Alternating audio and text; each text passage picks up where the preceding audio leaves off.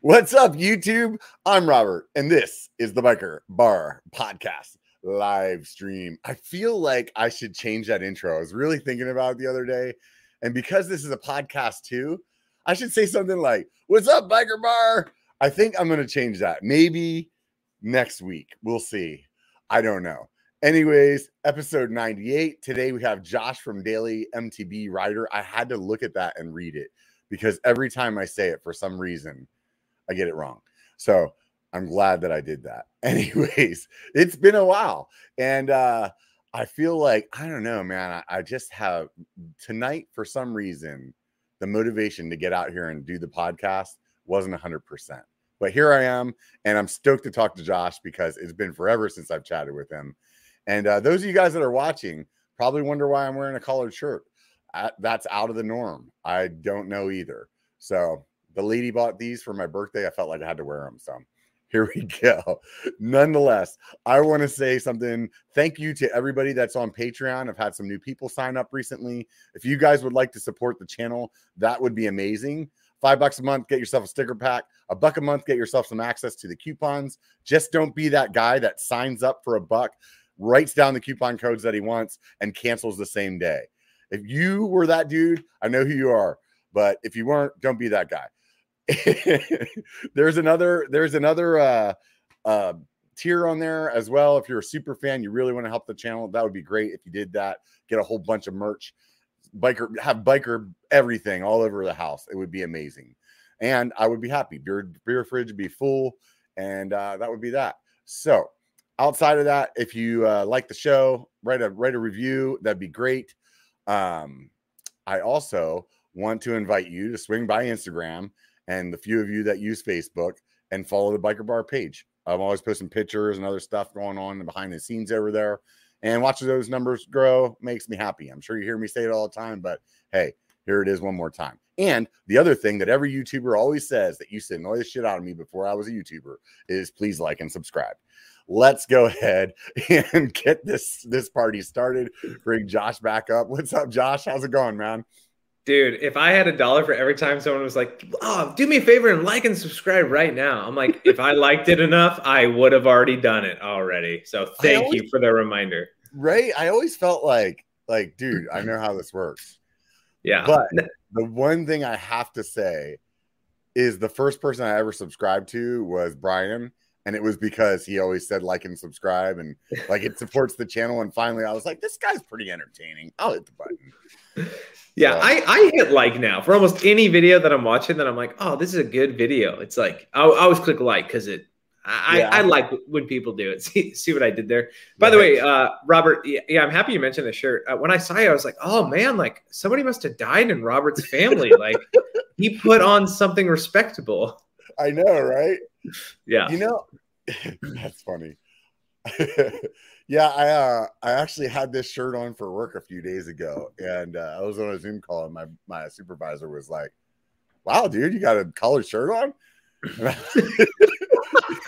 I was like, "What do you mean?" He's like, "You're pretty much always wearing t-shirts." I'm like, "Yeah." Dude, dress him for success. If your boss notices, he's like, maybe we should pay this guy more. That's what it is, I think. Yeah. But he wears t-shirts too, so it's I work with a bunch of software engineers, so sometimes it's hard just to get them to put shoes on, you know.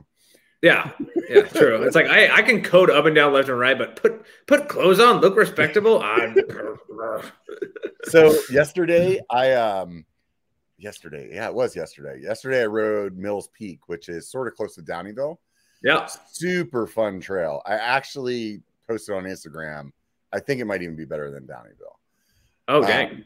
Yeah, it's not as long, but like the trail is just, you know, I like the chunky stuff. So it's like just like consecutive, like just working your suspension, fast chunk though. You're not like slow tech or something like that. And it's like really active. It's like, you know, turn pumps, all kinds of like natural booters and rocks to like pop off of. So you're just you got a lot going on the whole time. You know what I mean? So there's no like zoning out. I mean, not to say that you would do that in Downeyville, but you kind of get what I'm saying. Anyways, I punctured a tire, and I put some bacon in it, and it ended up coming out later. I put it back in again, got it all done. And we were talking about guys that like ride tires with too many bacon strips in it. And I actually told the story to my friends when you were down at my house and I was getting ready to go do Downeyville with you for biker camp. I had like 3 plugs in the tire and you're like, dude, you need to put a new tire on. We're going to Downeyville tomorrow. I'm like, no. You're like, you have it right here. I'm like, it just seems like too much work. Yeah, and then what actually happened was I ended up putting your tire on because I didn't want to be on a ride with you and deal with a flat and go, I told you to do it. And you would have been like, no, yeah, I guess I should have done it, huh? Like, freaking idiot, dude. I felt like that was actually my plan, was like just to wait long enough for one of my friends to do it for me. That's always your plan. The epitome of lazy. What's that you got in the background there? That looks like an e-bike. Oh, dude. Okay. So this, it is, this is a video currently in the works, which if this leaks out to the people in this industry, then I'm hosed, but it's fine. So the one part about being a YouTuber, and I noticed this, like the more subscribers I got, the more this happened, is we get so many emails, so many emails of absolute garbage. I mean, like, hi, my name's Shelly, and I'm with the company. I'm not joking. Like, it's like the randomest names, and they're like, hey, I have these bicycle mirrors, and I like your YouTube channel. Your content is great. I like the video. Went to Downeyville, and I'm like, this is baloney, right? Yeah. And You're so for like yes. Yeah. So for like the last year, I'm not exaggerating. Once a week, I get an email. Hey, we've got these e-bikes. We would like you to try one out. And here's the thing, and I'll show it in a sec. These e-bikes are all the same. So any of you who like, it's usually your mom or your mother-in-law, which like my mother-in-law is all about these things.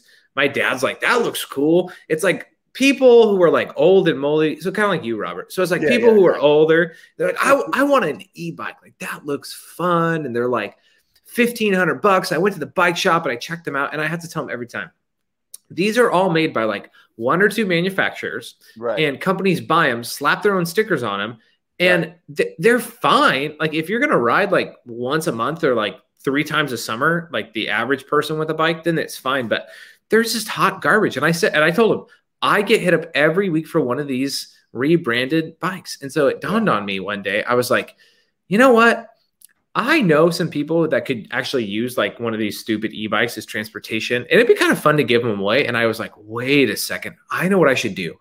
For like 4 months straight, anytime any e-bike company offers to send me one, I'm going to say yes. And I'm going to compile like 10 of these things. And all of them, they always want one thing. Will you make a video? Will you put our bike name in the title, or will you put a link in the bottom? So all of them, I'm like, yeah, absolutely. I totally will. I'm going to make one video for all of them and do everything they've asked. So this is awesome. Yeah. So this is one of those dumb bikes here.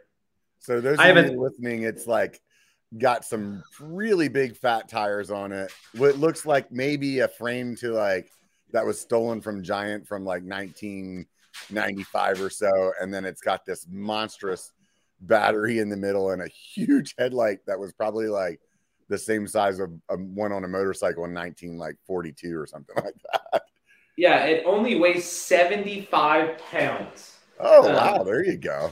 Yeah, but I have another one behind here, and I have others coming. I'm pretty stoked about, but I feel like it's going to be like a giveaway video then, right? Is that what you're doing? Yeah.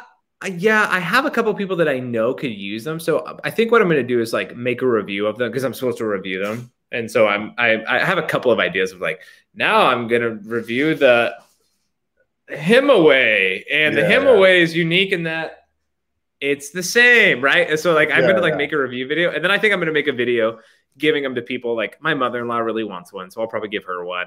I feel there's like a video of like I gave away 10 e-bikes would slay.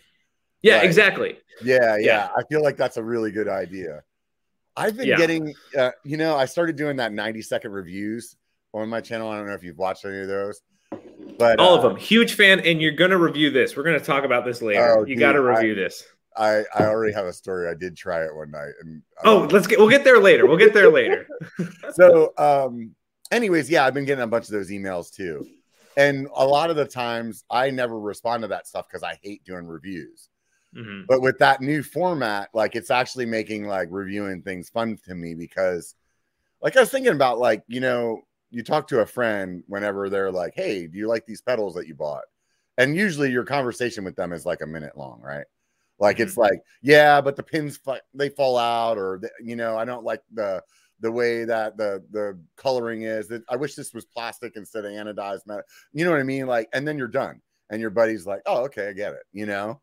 Yeah. And on YouTube, it's like normally like 2.5 minutes of them telling you about their channel and like and subscribe. And then they finally get to talking about the thing. And it's like a billion like different angles and it looks really pretty and stuff. But it's like, I don't know, man, just get to the freaking like to the point here. I want to know, do you like it? Do you don't? What's wrong with it? You know?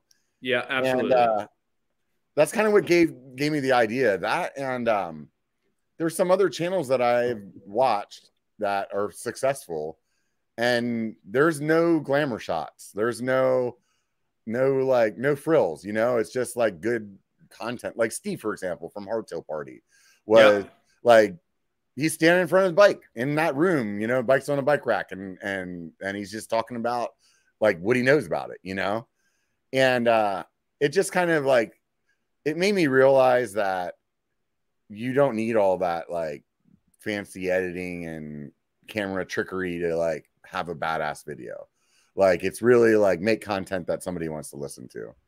But I don't know if I have it like dialed with the 90-second thing. Like it seems like the people that are watching it really do like it, but the views definitely aren't there. So yeah, it's like anything, man. Like you nailed it though. It's all about your personality. And people have said like, yeah, I've watched so many review videos and I'm like, I sit there and then like, it's like 3 seconds. I'm like, this is garbage. Click, click, click, click, click. And I don't, and I'm like, oh, finally. Right. So I think you'll get it, dude. Like you'll hone it and people are going to be stoked on it, I think. Yeah. And I figured that the other thing too is like with those videos, when they come out, like if it's not something that you're actually looking for, like I know me, if I was subscribed to somebody, I'd be like, oh, I don't really care. But those are the ones where it's like somebody was looking for that product. Like, hey, I want to know what, like, should I like Aury grips, you know? And then they'll watch it. They'll watch the whole thing. So I feel like those ones will like, they'll just continue to grow over time. And, you know, I have to just not be like worried about whether or not it's like getting a shitload of views. You know what I mean? Yeah. Yeah. And here's the thing. Like I've got 10 things that I could do that same thing with. Yeah. Like, and it's like stuff that I'm like my RC shoes that I've been using. Right. It's like, man, I wish I could tell people the quick, like 2 things I like about it, but that's not a whole video. What I do is like, I'll save it for later. And then I don't get around to it. Yeah. That's kind of what I would do. Or I would be like, oh, you know what? I'll just like throw it into one of my rides. You know what I mean? So it's like a little sidekick spot. But then half time I'd forget, or, you know what I mean? It's like you get out there, you're doing something else, but yeah. So I don't know. I'm, I like the format too, just because it's like really easy for me to do. You know what I mean? It's like go out to the garage, film what I want to say maybe 3 or 4 times, because it's hard. It's hard to get it all out in 90 seconds. And you feel like, you know what I mean? Like, so you'll record the first one and you'll be like, oh crap, I forgot about the one thing that irritates me the most, you know? And then I hear you, dude. So then you say it again and then you're like, oh man, I ran out of time, you know? And then you're like, all right. So it seems like I haven't had to record them more than 3 times, but that's pretty quick, you know? And then the editing is like, you know, change a couple zoom in and outs and throw the outro on it and you're like, done. So that's pretty rad, you know? Yeah, wham bam, dude. And it's good content, right? So yeah. So what else is new with you, man? Dude, just got my e-bike life. I'm trying to think what else. Honestly, I've been laying low and it's been very, very enjoyable. Yeah. And riding. Instagram to like grab a picture, and it was like the last thing that you posted on Instagram was like, it was like, I don't think this account exists anymore. Yeah, people have been asking me like, are you alive? I'm like, yeah, just barely, right? Like, are you doing anything? Nah, just staring at a wall most days. Right. Yeah.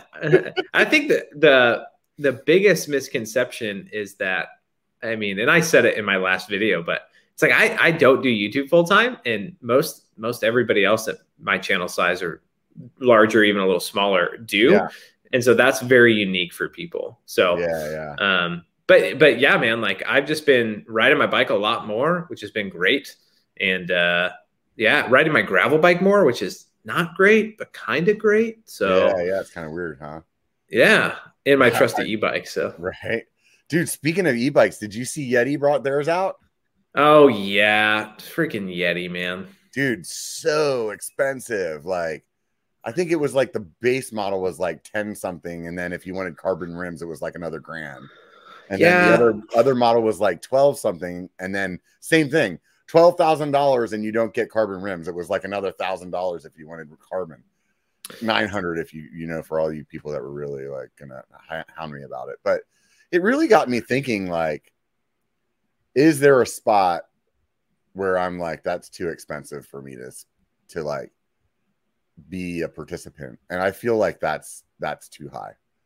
Like, so something has happened, and I think most people like notice it, but they don't really know like why it's happening.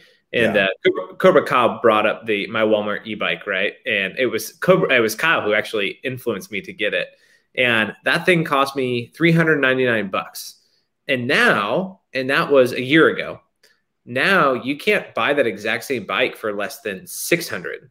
And so that's a 50% jump in price with all the same material. The other thing I realized was, for a while there, I was really wanting my channel to like jump towards the most budget yet do it all bike. And so what I was looking at was YT and Canyon at that time.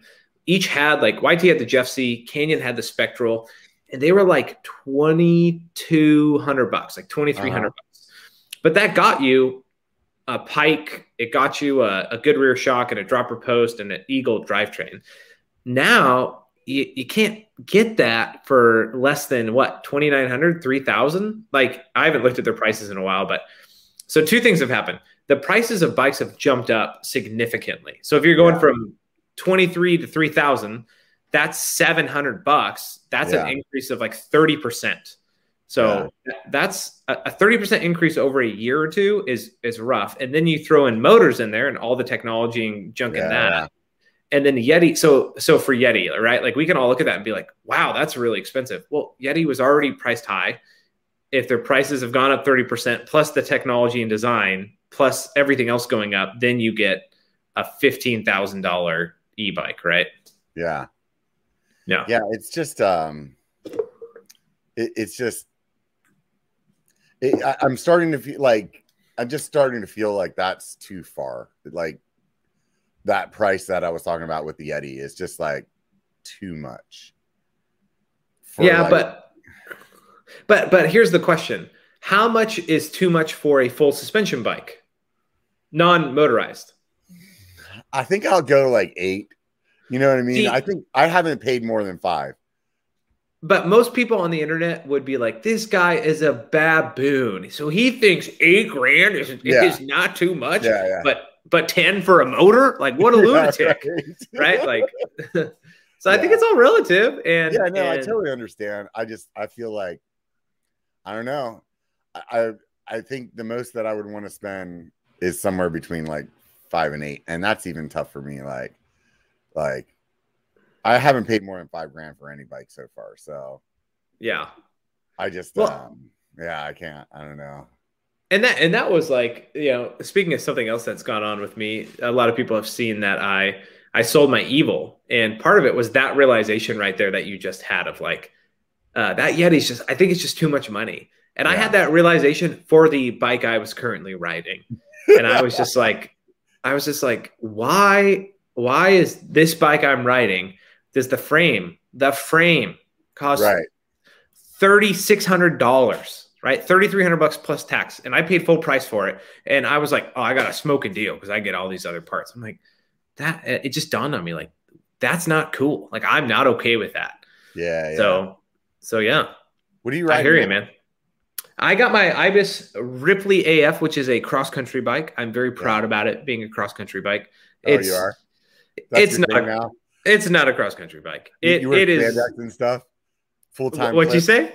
Yeah. Spandex now, full-time clipless. It's called Lycra. Me and the boys call it, so we can slap our butts. And no, I don't wear clips. I wear clipless because that's what you have to call it after you shave your legs. So, okay. Cool. But no, it's a 120 in the frame, 140 fork, and it's been great, man. It's been really good. And I'm actually riding I have a tall boy now. I don't know if you saw that on my channel, but of course I've seen your tall boy. The color scheme and the honeycomb or whatever looks sick. Yeah. My buddy did an amazing job on it. Big props to him. Anybody that hasn't went and checked him out on Instagram, it's at Bizmod, BIZMOD bikes, Bizmod bikes. Yeah. But that thing is set up 140. I think it's 120 in the back. I don't even remember. I'm pretty sure that's the way it comes, 120. And yeah, that's been my pretty much go-to bike most of the time. Like, so I'm digging the short travel bike. It's definitely fun. I'm not sure if I'm in the 29er like club yet, though. I'm really like, there's some things I'm not crazy about. So you're just a freaking troll. That's all that it is. You know it's better. You know it's the future. You're just like, nah, I don't know yet. I think I like old technology. I like wagons. Yeah, right. I think the wheels that I have too much compliance in them. I don't like it. I can feel like a little flex in some certain like circumstances, and I think that's what it is that's bothering me. And I'm hoping to build a new set of rims here in the near future, and I'm just going to sell the ones, even though, I mean, I just bought them, but it's like, whatever. Yeah. Well, you're a bigger guy, so you're going to feel the flex in 29-inch wheels more than a smaller guy. I've never had like really stiff wheels in the first place. Like even on my 27.5, like the MV 735s that I have, like they're super stiff wheels. Yeah. And I've never ever noticed more compliant or stiffer, softer wheels. And I've ridden $200 piece of garbage WTB like junk to high-end carbon rims, and all over around I'm just like, yeah, it's all good. Like that's just me. Yeah. I definitely have every time I've felt it, it's always been on a 29er. And I don't know. I Paul the Punter is saying right now on the comments here, it's because I don't have DH tires on my bike.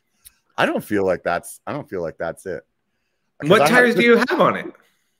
I don't know. Freaking like just normal like EXO plus freaking Maxxis tires. Depends on which bike. I think on the tall boy right now I have the DHF DHR combo. Oh, so you do have DH tires.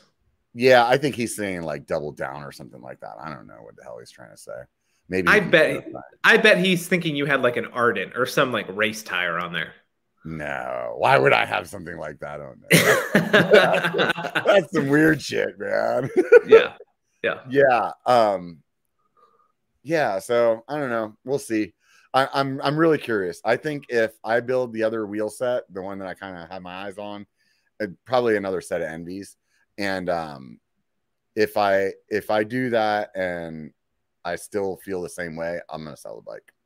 So, and I'll just get a shorter travel 27.5. So maybe ooh, I wonder what bike Robert would buy if he was looking for a short travel 27.5. Dude, if you buy a stinking 5010 or whatever dumb bike that short travel 27.5, that like I just won't even say anything. It's dumb. You're not feeling it, huh? You know me. Say 27.5 and I'm like, oh, sorry. Oh, my mom's calling. Sorry guys. I can't hang out with you anymore. Yeah. Have you ridden any of the mullet bikes? No, why would I? Why? That's That's like somebody being like, have you ever done black tar heroin? I'm like, no, I don't do hardcore drugs. Okay. Have you tried ecstasy? No. Like, I'm not going to try ecstasy. Like, I feel like that's like way worse. Well, it's not as bad as black tar heroin. I'm like, yeah, it's garbage. Like, you're throwing your life away. Just stop. And that's what I feel about every time I see mixed wheeled sizes. I'm like, just stop. Like, we all know 29 is the future, unless you're a DH rider. If you're a DH rider, 27.5 rear, 29 front. Shy of that, everybody, either you're stuck in the olden days, you're stubborn as heck, Robert, or you're just don't have enough money to buy a 29er. And I get you. I'm with you. So I don't know, man. I heard you give this same kind of like layout about e-bikes a couple of years ago, and now you got like 4 of them in your garage. So yes, I do. I have very high-end mountain bike e-bikes that I definitely take on mountain bike trails. I bet you were gonna have an electronic freaking an e-mullet this time next year right there behind you. I'm gonna be like, see? You mark my words. You mark my words. If in the next 5 years I have purchased with my own money an e-mullet, you can chop off anything that classifies me as a gender one way or another. You just chop it all off. Chop my leg off. Just punch me in the face. Just kill me. Yeah. Just kill me. I'll just make a little like Instagram clip of this conversation. We'll just blast it out to the world then. Oh, dude. So, yeah, I can only imagine. So I see you got that 100,000 subscriber plaque in the background there, man. That's rad, dude. How did that feel? Yeah, it's that side over there. I don't. Is it? Oh, there it is. There we go. Yeah, it took me a second, dude. Honestly, it was anticlimactic, actually. Yeah, and I got it. It was because I got it about March 2020, which there was just a little bit of things happening at that point. I think it was after that. Yeah, I got it probably April 2020, and but at that point, like, I think for me, like, I think 1,000 subscribers was a huge mark. Yeah. Then it was like 10 or 25, and then it was 50, and then I was like, whoa, like 100,000. And about when I hit it, I realized nothing is going to change. I'm not going to get a pay. Like, YouTube doesn't mail me a check like, congrats, here's $100. Like, all they do is send me a plaque. So for me, since YouTube hasn't been my full-time dream, that plaque is just it's cool. Like, it's like, so for me, like, it wasn't like a change everything. For me, I honestly like just see it as like, I knew I could do it and I did it, which was pretty cool. So yeah. That's rad, man. I look forward to the day that I get close to getting it and then quit. You can have mine, dude. I'll mail it to you. I mean, throw it up there. Like, scratch out daily and just like biker.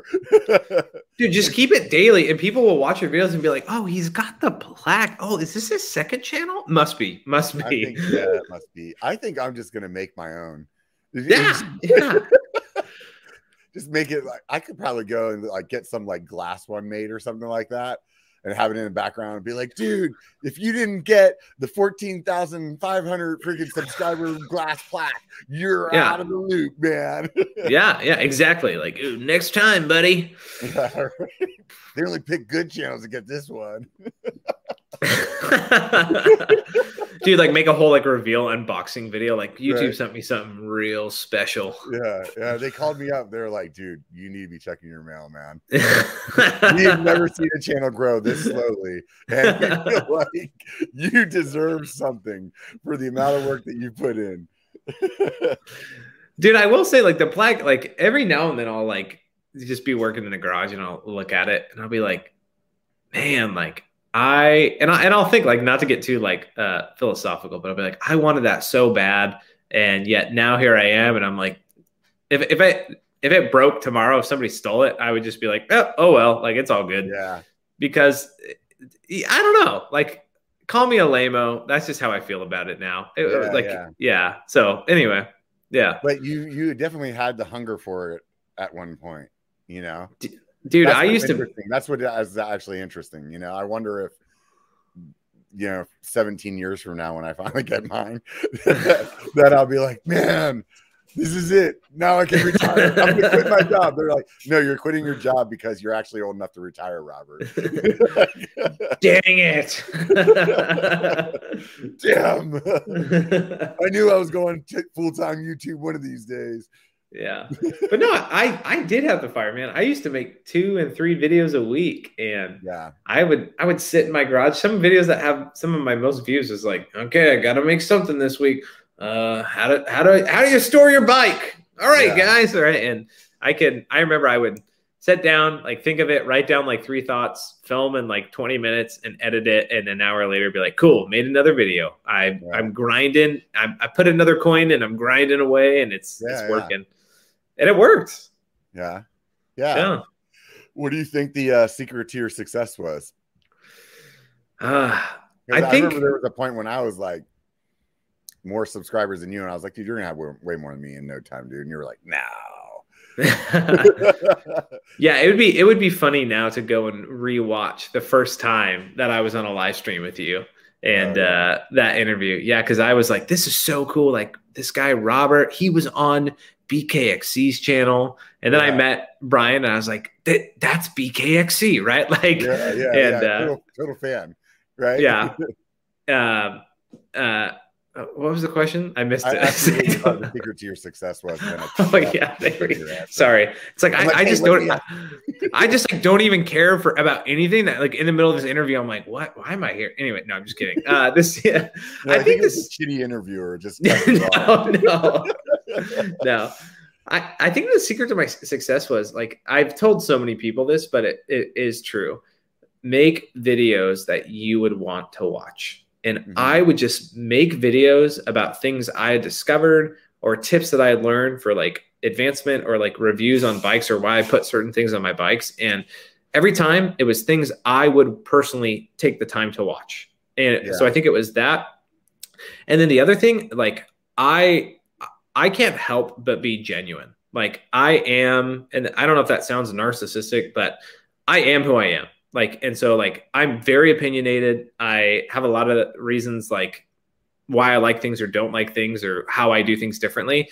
And I think that's what people like the most was like, I'm a real dude. And if you meet me in real life, everything's the same. And I think people resonate with that a lot. And I think that's why I really like Robert, you and I have been good friends over the years and why I like your channel is because you are who you are. And I think that goes such a long way with an audience is just being true to yourself. Yeah. I totally agree. I must be doing it wrong. You'll figure it out eventually. Yeah, you're like, yes, you're being very true to who you are, but people don't like that guy. Yeah. Well, yeah. I mean, and like, I think there's something very important to say, and I've probably said this on your podcast is like, when it comes to YouTube, there's one of two things, and that's first or best. Either you're the first to do something, and so you have a lot of these people on YouTube that have 10 million subscribers and their content's kind of garbage, and you're like, how do they have 10 million subscribers? Well, they were the first. They were the first scooter back in the day to make out consistent YouTube content, and it grew, right? Or you're the best. Or you came out and like, for instance, like cameras or technology. Like if you want to be an Apple tech reviewer, YouTuber, good luck. But if you are the best, if you put in the most work and have the best consistency and cover things instantly, that will get you the most subscribers too. And so for me, I think I struck while the iron was hot. I jumped on when you could before it was too late, and 1,000 other mountain bike YouTube channels came out. And I think that was the difference. And the very first content I made, since I was such a consumer of YouTube, I figured a couple things out really quick. Engaging thumbnails, engaging titles, get to the point right away, and give people helpful information that they're not looking for, but they want, they when they read the title, they're going to want to click it. And so like, I think right time, right place, that right off the bat helped me grow. I think in the first year I was like 30,000 subscribers. So I think that's what caused that. Yeah. It's definitely, you're there, right at the beginning. So I think I was in that original crew And looking back, I don't think my content was as good as I thought it was at the time. And the other thing is I had really good momentum. And by the time, like, I like ran into this like burnout phase. I don't remember like what happened. Like, I remember there were some things going on in my like life or whatever. And I think I just had like, for whatever reason, I burned out. And it was while my channel was growing well. And I think at that point I like struggled for like the next year to like figure out what was the right balance of YouTube and personal life. And I think because of that, I kind of like missed the boat. You know what I mean? Who knows? Maybe my content just wasn't good. I don't know. You know what I mean? But I feel like at this point, I'm definitely making pretty good content. I have a decent amount of followers, so it's not like, I make jokes about, you know, not being successful or whatever. But I mean, you think about 14,000 people, like that's a freaking like baseball stadium, you know, like that's a shit ton of people. You know what I mean? Like that, you can't. It's really hard being a YouTuber and actually like realizing how many people it is that you're talking to. You know what I mean? You're like the video I was talking about, the last like 90-second review has like 1,000 views right now. Like if I had 1,000 people standing in front of me, like listening to me talk for 5 minutes, I'd be like, wow, that was a lot of people. And on YouTube, I'm like, holy crap, 1,000 views. This sucks. You know, like, yeah, it's an odd thing too, because your brain can't comprehend it. And for YouTube, it's not views that strikes that drive for more necessarily. So like a view, like a video I'll put out, it's my last video, like 100,000+ views, and like 100,000 people watch that. And like even saying it now, I was like, I never sat down and like realized, oh wow, that's a lot of people. Yeah. Or like, you know, one or two of my videos has hit 1 million views. I'm like 1 million people. I'm like, that's like all the people in San Francisco or something like that. You know what I mean? Like, yeah. And like, you don't sit down to process it, because that's not what, like, I'll be straight. Like for me, that wasn't what motivated me. Yeah. It was like the paycheck and like getting more money. And seriously, like, and so for me, it's like the more videos I put out, or if an old video got picked up by the algorithm and I saw the bigger paycheck, I was like, cool, I'm doing something right. And whatever I was doing in that moment when the paycheck went up, I'm like, cool, I'll keep doing that. So for me, it wasn't the views as much as what you get out of the views. And you get numb. So anyway. Yeah, it's really weird. It's a strange thing to think about, you know, and it's definitely not. It's not like in your thought process when you start. You know, when you start, at least for me, like I was just hungry to make videos. Like I don't even like. I remember distinctively like telling my friends, like if I could make enough money to buy one bike part in a year, then it was worth it. You know, and that was really like, that was where my bar was at. I mean, sure, there was a part of me that was like watching BKXE quit his job and was like, that'd be rad. You know what I mean? But I don't really think that was like, that wasn't in my like set of goals. You know what I mean? Yeah. Like really, it was just like, I don't know if you're the same way as me or not, but like when I get into something new, like I usually like dive in, and it was like a new shiny ball that I've never had before.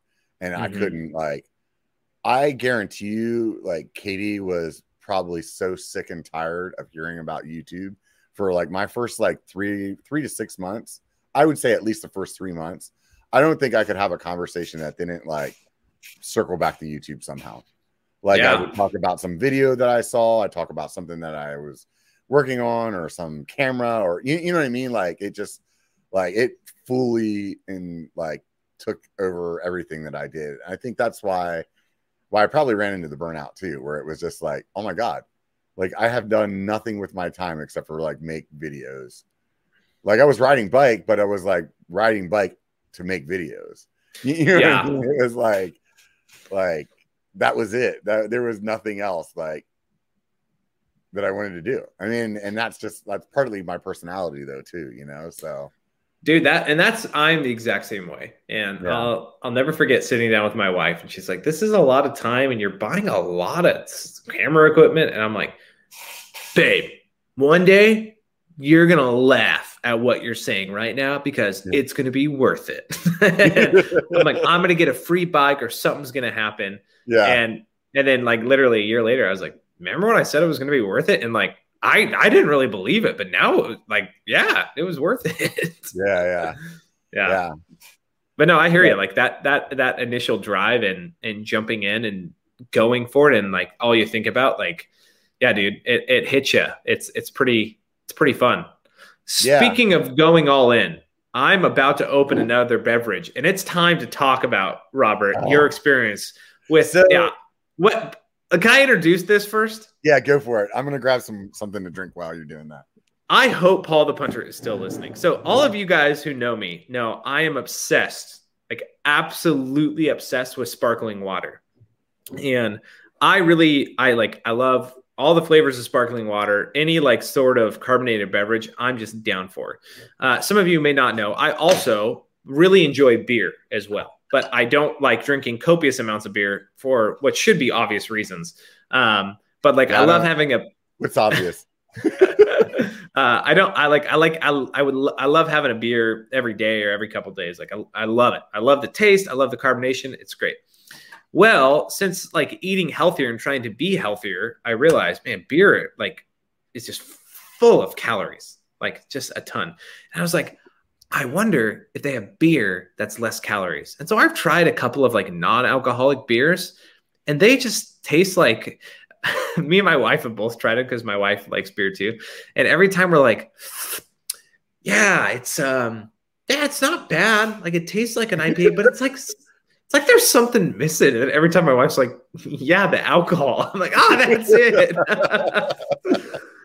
And so we're out the other night with some friends at like a brewery. Like it's not a brewery, it's just like a tap house. And I was like, do you guys have any non-alcoholic beer? And she's like, yeah, we have this stuff. And it's Lagunitas and it's called Hoppy Refresher.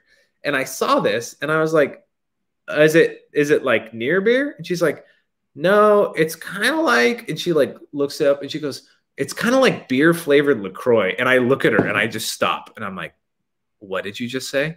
And she's like, it's like beer flavored LaCroix. I was like, no, it's not. There's no way something is like equal parts LaCroix and like 0 calorie and bubbly and like all the flavors of beer I like. So I opened that thing up and I just went, and I took a sip. I literally stopped and I looked at her and I said, you've created a monster. And then I bought 3 more and I drank all 3 of them in a row. And I was like, I'm not joking to the viewers. This is the best beverage I've ever had in my whole life right here. I'm addicted. This is the same pitch that he gave me a week or 2 ago. And I was like, you know what? Except for he told me about how it tastes like an IPA and you can, like all this like beer flavored tastiness, yumminess. And I was like feeling the same way. I was like, oh my God, if there is a 0 calorie beer or something that I don't even know what you call it, that I could take to like out after I'm riding and drink one or 2 or 16 of those instead of real beer, that would be actually maybe beneficial for my weight loss story. So I was like, you know what? I should buy some and review it. And I was actually planning on doing a 90-second review video with that being like the first time I tasted it. However, I have another friend who likes the LaCroix just as much as Josh. You guys know Richard from Stickard is a big LaCroix fan. And I was over at his house and we did some fun riding and I had some real beers. And Richard doesn't drink anymore, so he grabbed some of those from the store. And I was like, man, I really want to try those. I think I actually saw it in a store. I pointed out, and he's like, you know what? I'll grab some of those. And he gave me the same pitch that you did about how it like tastes like beer and it's so good and blah blah blah blah blah. Let me tell you right now, I hate LaCroix as much as Josh says he loves it. Oh, like, gosh. it is disgusting to me.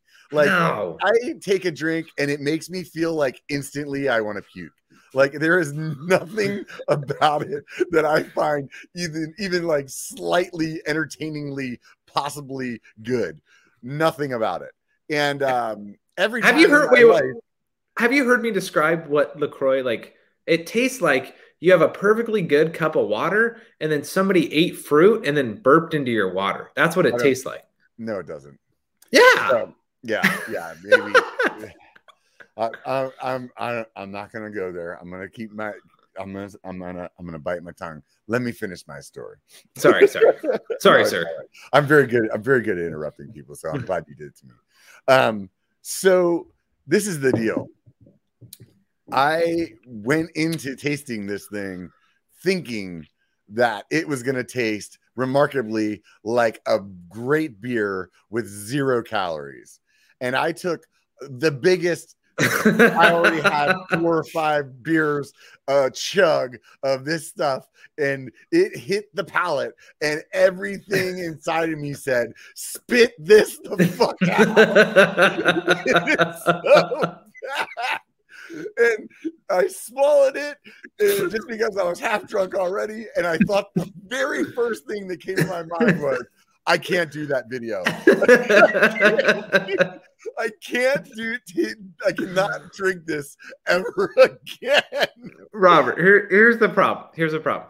You drank it after drinking other beers. Yeah, that's the problem. What's the equivalent? That's like, I feel like that's like eating buttered bread and then eating like a low-calorie cracker. That's like eating the richest ice cream and then like eating styrofoam flavored, like that's flavored like ice cream. It's like, of course it's gonna taste like garbage. I don't know. It had all of the taste of sparkling water that I have hated from the bottom of my soul my entire life. That's what it had in it. It was like full to the brim of nastiness. I don't know how you guys like that stuff. Katie drinks that stuff. Like, oh my God, it's horrible. Like that would be like, like people are like, oh, what happens to you in hell? Like you have to do whatever you hate the most all the time. That would be ride 27.5 wheels. Yeah. Right. What? You would be riding a 27.5 bike. I would be drinking LaCroix. That's exactly where my life would start at. They'd be like, oh, good to see you, Robert. Have some hoppy refresher. Well, anyway, to your listeners, if you like LaCroix and you like hoppy, like the taste of hops, then this is like the slightest taste of beer in a LaCroix. It's amazing. Yeah, I can't. I don't know. I don't know how you do it, honestly. Dude, my wife tasted it. She's like, that's the best thing ever. And I was like, you can't have them. They're mine. You should go talk to your doctor together. Yeah. See, there's probably something wrong with you guys. Me, Kristen, and Richard walk into a doctor's office. I think there's something wrong with us. Are 3 of you? Don't worry. It's not that. Anyway. My friend Robert said. Yeah. So I see you got the little kid's bike up there. Is that like a little Strider or something like that hanging up on the wall? Oh, dude, that yeah. So that is a pedal bike. Next to it is a Strider bike. But what my son Eli has, that's really sick. I'll grab it. It's kind of cool. Okay. So if you guys haven't seen Josh's garage, he's got a couple of shelves behind him just full of stuff, which is actually really good for me on this channel because then I can just talk about whatever I see. Oh, that's a rad bike. It looks like a little baby dirt jumper with some big fat tires. Because it is. It's a Commensal. Commensal makes the raddest kids bike, and it has a disc brake on the back. It has one wheel, and you can pedal it backwards, which is way ahead of where kids should be. Yeah. But I threw a hydraulic Shimano disc brake on here, and so it like as soon as my son first hit the brakes, he was skidding everywhere, and he loved it. But this thing is rad, and kids bikes, man, like how much is that?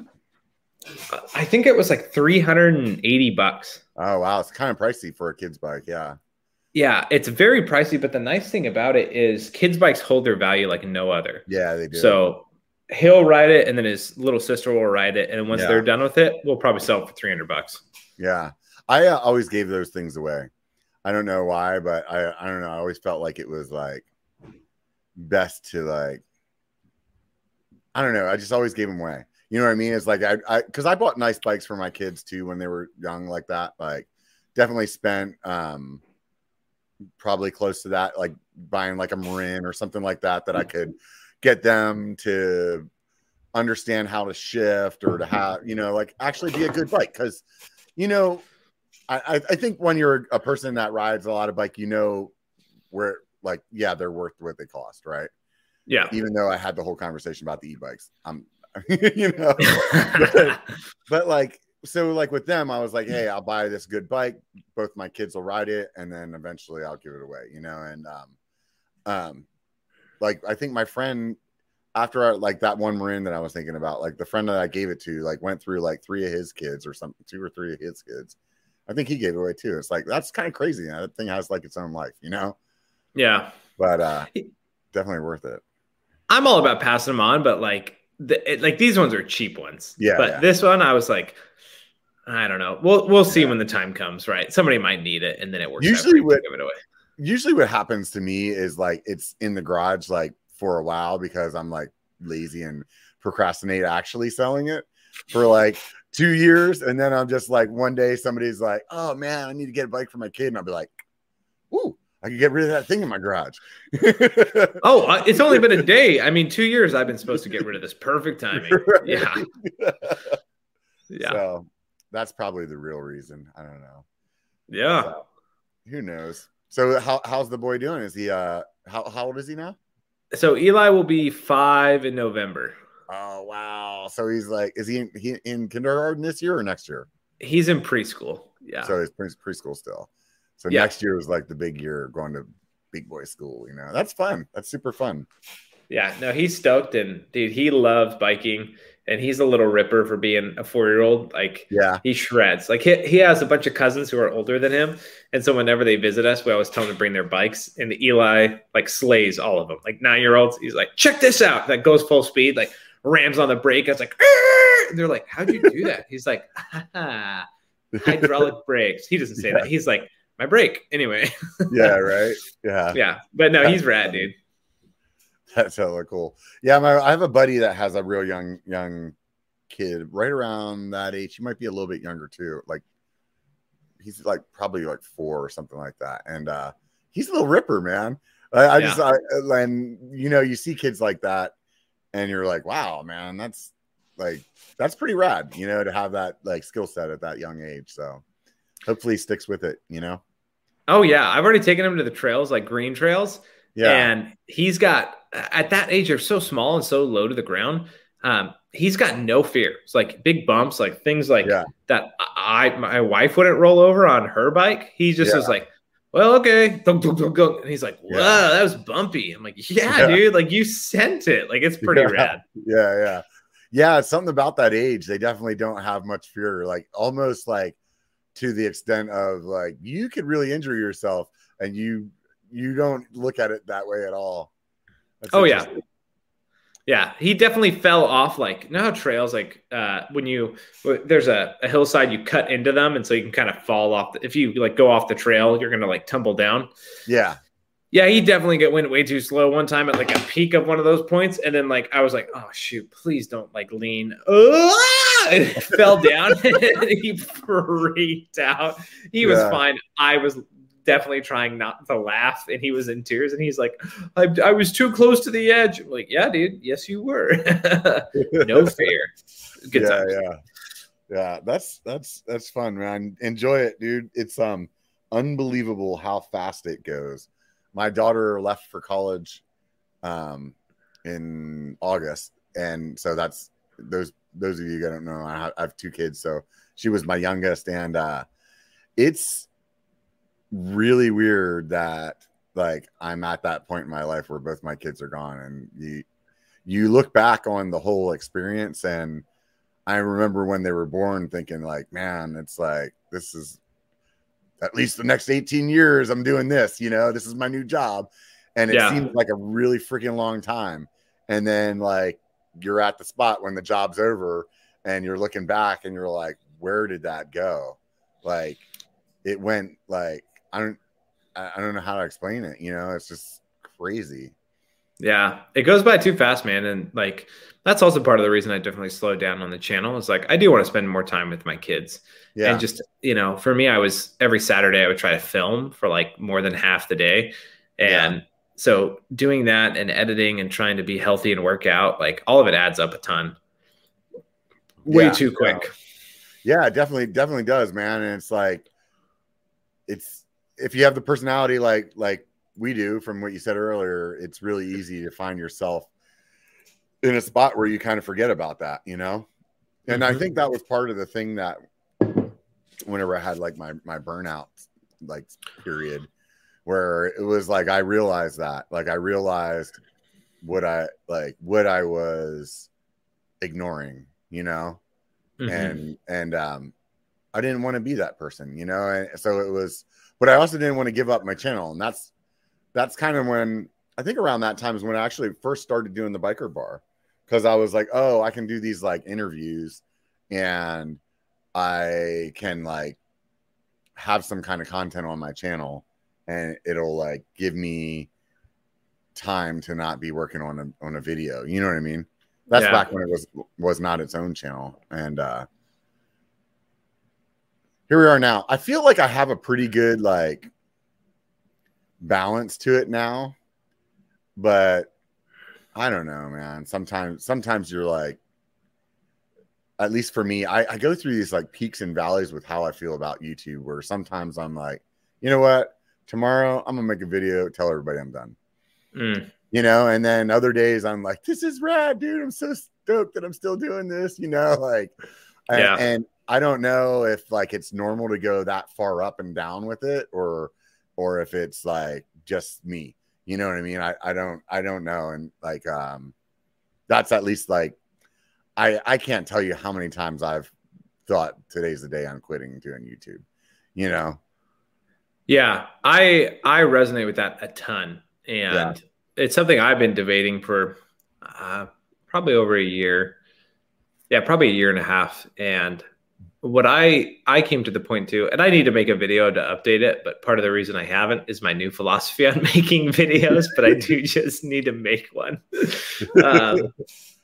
Is a couple of my favorite YouTubers are a guy named William Osman, and then he has a buddy, Michael Reeves. Everybody knows Michael. He made like the robot that can perform surgery. Like he's like super vulgar, like drops the F-bomb all the time. Kind of like another biker channel I know. Anyway, super entertaining. And both these guys, from everything I can tell, they have zero rhythm for when they put out videos. Yeah. They just wait until they have good content and then put it out. Yeah. And for me, I realized like having like FSA is still currently a sponsor for me through this year. And in my contract, I'm supposed to make a video for them every month. And that always weighs on me in the back of my head. Yeah. Like, I'm supposed to be doing this. Like, even if I make a banger, like it's like 1 million views, like I still am supposed to make one every month. And it's like, but if I make a banger that gets 1 million views, and that's better than all the videos over a year that wouldn't get that many views. Right. Yeah. Right. And so for me, I realized like, that's the way I want to approach YouTube from now on. I don't want to make any videos that I don't love to make and that I think are just really good. And if they fail, I'm proud of it. And that's enough. Yeah, and if they do well, they did well because I'm proud of it and I knew it was going to be enough. Yeah. And I haven't had that many videos that I felt that way. I did when I first started, because when I first started, it was like I have all these ideas and I'm so stoked. And right now I'm in a phase where like there's not a lot I'm stoked on. But even sharing like about these dumb e-bikes, you're like, that's a great idea. Like giving away 10 e-bikes. I was like, I know. And if you know me and like, you know me, Robert, and like a lot of the people do, it's like, that's me. And that's something that would get me excited to like make a video. So for me, that's my new mantra of YouTube is like, for my, like people have been asking me, like I said earlier, like, are you alive? Is everything okay? I'm like, yeah, everything's actually great. Like it's better because I'm waiting till it's something I love and just can't wait to do. And when I do it, you guys will feel that and it will be worth it. Yeah. I also resonate with what you said, because every time I have something I'm obligated to do, I really don't want to do it. Like, you know what I mean? Like it just like, oh, I got this set of wheels, I have to do this review, you know, or something like that. You know what I mean? It's just like, it just weighs on me, and for whatever reason, like, it doesn't motivate me. Like, my personality is like, procrastinate those things that you feel like you're obligated. You know, I don't know why. You know what I mean? So like, then it just like turns into this like vicious cycle of me procrastinating and not doing it, then feeling bad because I'm not doing it, and then not doing it because I'm feeling bad, and like, it just, yeah, dude. It just like goes on and on and on. So I think, you know, yeah, it's interesting. It's really interesting because it's like, on one hand, I was like, oh, I want to get some sponsors so I can like make some more money with the channel. But then on the other hand, I'm like, if I really do that, like, then like I may have something like what you have, you know, where it's like, you have to do this much content. And it's like, I don't know if I actually want to do that. And that's why I personally like truly enjoy the people that I have, or am thankful for the people that I have on Patreon, because they're really like, if there wasn't that bit of money coming in from Patreon, I 100% would have quit a long time ago. And I know, like, I've had some other people, I think Paul said in the past, he's like, you make it sound like you only do it for the money. And it's like, well, the money motivates me. So like, that's, I mean, it is what it is. Like, yeah, you know, like I for whatever reason, that, you know, that does motivate me. So, and yeah, so it's interesting. So I really appreciate those people on Patreon, and they keep the channel alive, you know. And so, yeah, I kind of lost my train of thought where I was going to say, but no, I get it, man. Like, yeah. And it does, like, the money does definitely apply to it, because it's that it gets you out of that loop of like, I have to do this, I'm obligated. And it's like, oh, cool, people are supporting me, like, they like what I'm doing, and it means the world. Yeah. So I think the other thing though too is kind of like, that's sort of where I'm at with my videos now. And I had some stuff that I like needed to get done. I don't remember what it was. I had a couple edits that I had to get done, and then it sucks because I always want to be where I want to be, which I'm hoping after I finish this video I'm working on now is where I'll be, is like, I always do best whenever I went and I filmed something or I wrote something, and I can actually like come back and like that next day or two, like actually start the project. Because whenever I sit on footage, like the thing that I'm editing right now, like when I did this ride, I was freaking over the moon of it. Like, you know what I mean? So I was like super anxious to see the footage and to put it together. But because I had other things that I had to do, like, it was, you know, 2 months or whatever until I got to it. Right. And here I am now, and I'm editing the video, and it's definitely like, it's not as fun. You know, it's more of like a job kind of, instead of like as being fun. And I want it after this video to like not really plan on a video, and kind of like what you were saying, until it's like, no, this is actually, I'm going to go film today, and when I get done with that, I'm making a video out of that, you know. And because that actually works the best for me personally, whenever I can like film and like walk straight into the computer and get to it, you know. Because otherwise I just lose my interest, you know. There's a healthy part of that process to keep the stoke high. That procrastination or life like can kill at times. And like, we've all been there, man. Like, I've been there so many times where it's like, I just have zero energy, and then a month goes by and I'm like, I don't even know if I want to do this anymore. And in fact, that was my Walmart e-bike video. I think we had to, like, because of weather and junk and like filming schedule with my editor at the time, like, it just didn't work out until like a month later to go and ride the bike. And I was like, I don't even know if I want to ride this stupid thing on hard trails. I'm going to hurt myself. And I was like, that's probably worth it.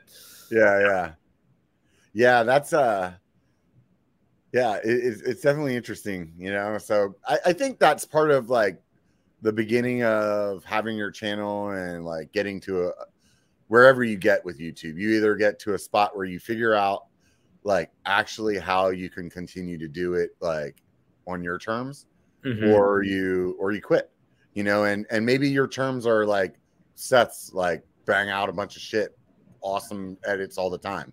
Like maybe that's it, but maybe it's, you know, once a month, maybe it's every 3 months, who knows, you know what I mean? But I think the one thing, I mean, outside of Patreon that really keeps me like in it is that I don't want to like leave the community. You know Mm-hmm. what I mean? And like, it's like, I really enjoy being a creator with all of you guys and like talking about it. And like, it feels cool whenever people are like, oh, you got a YouTube channel? Like, I didn't expect an old fat dude like you to have one, you know? Like, that resonates with me so much, man. Like I feel the same way. Like I don't want to lose my subscribers. Like I don't want to like I love riding on a trail. People are like, whoa, you're daily. Yeah. Like I love that, dude. Yeah, it's super rad. That's something that's really special. That is a bummer about scaling back or quitting, so to speak, is like you feel like you're gonna lose that. Yeah. It's definitely and it's crazy when people come up to you and like tell you like, oh man, you got me into riding, or you're like, what?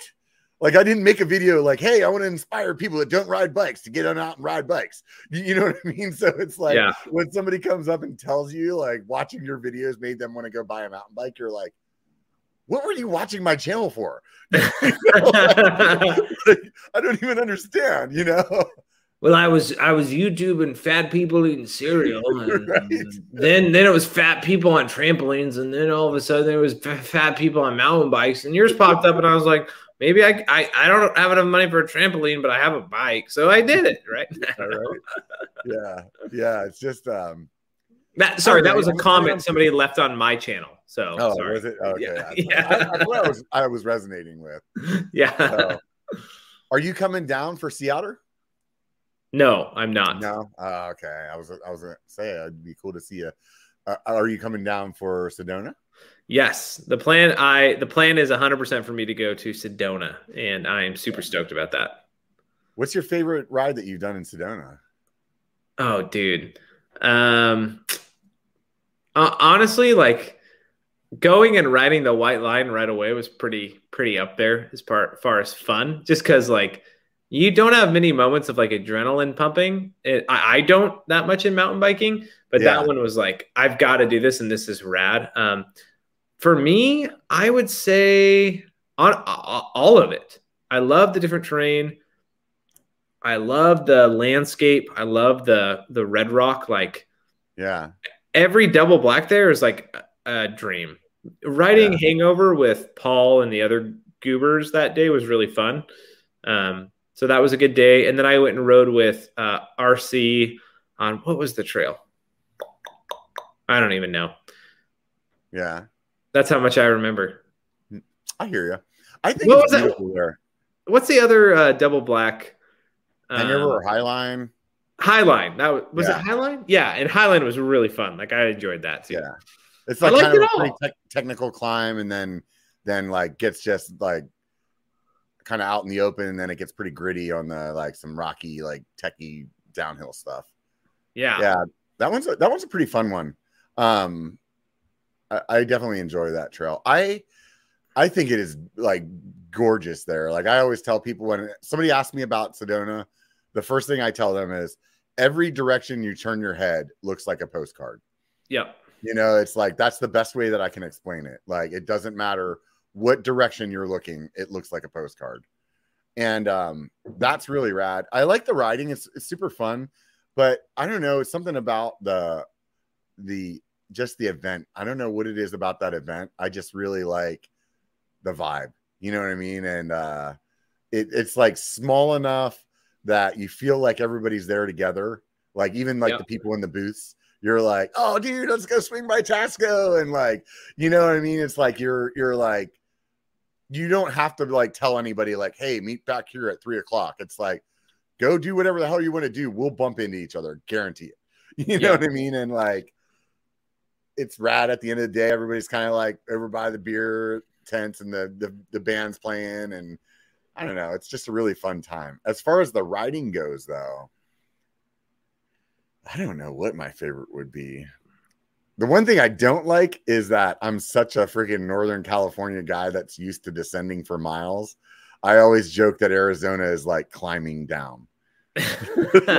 Yeah, it is a definitely more like technical climbing. I remember watching Steve's videos, like Hardtail Party Steve, and he'd be like, I'm gonna go clear all these climbs. And I was like, you enjoy working on a climb? Like that, that sounds like I'd rather get kicked in the nards. Like, why would I ride up so I can go down?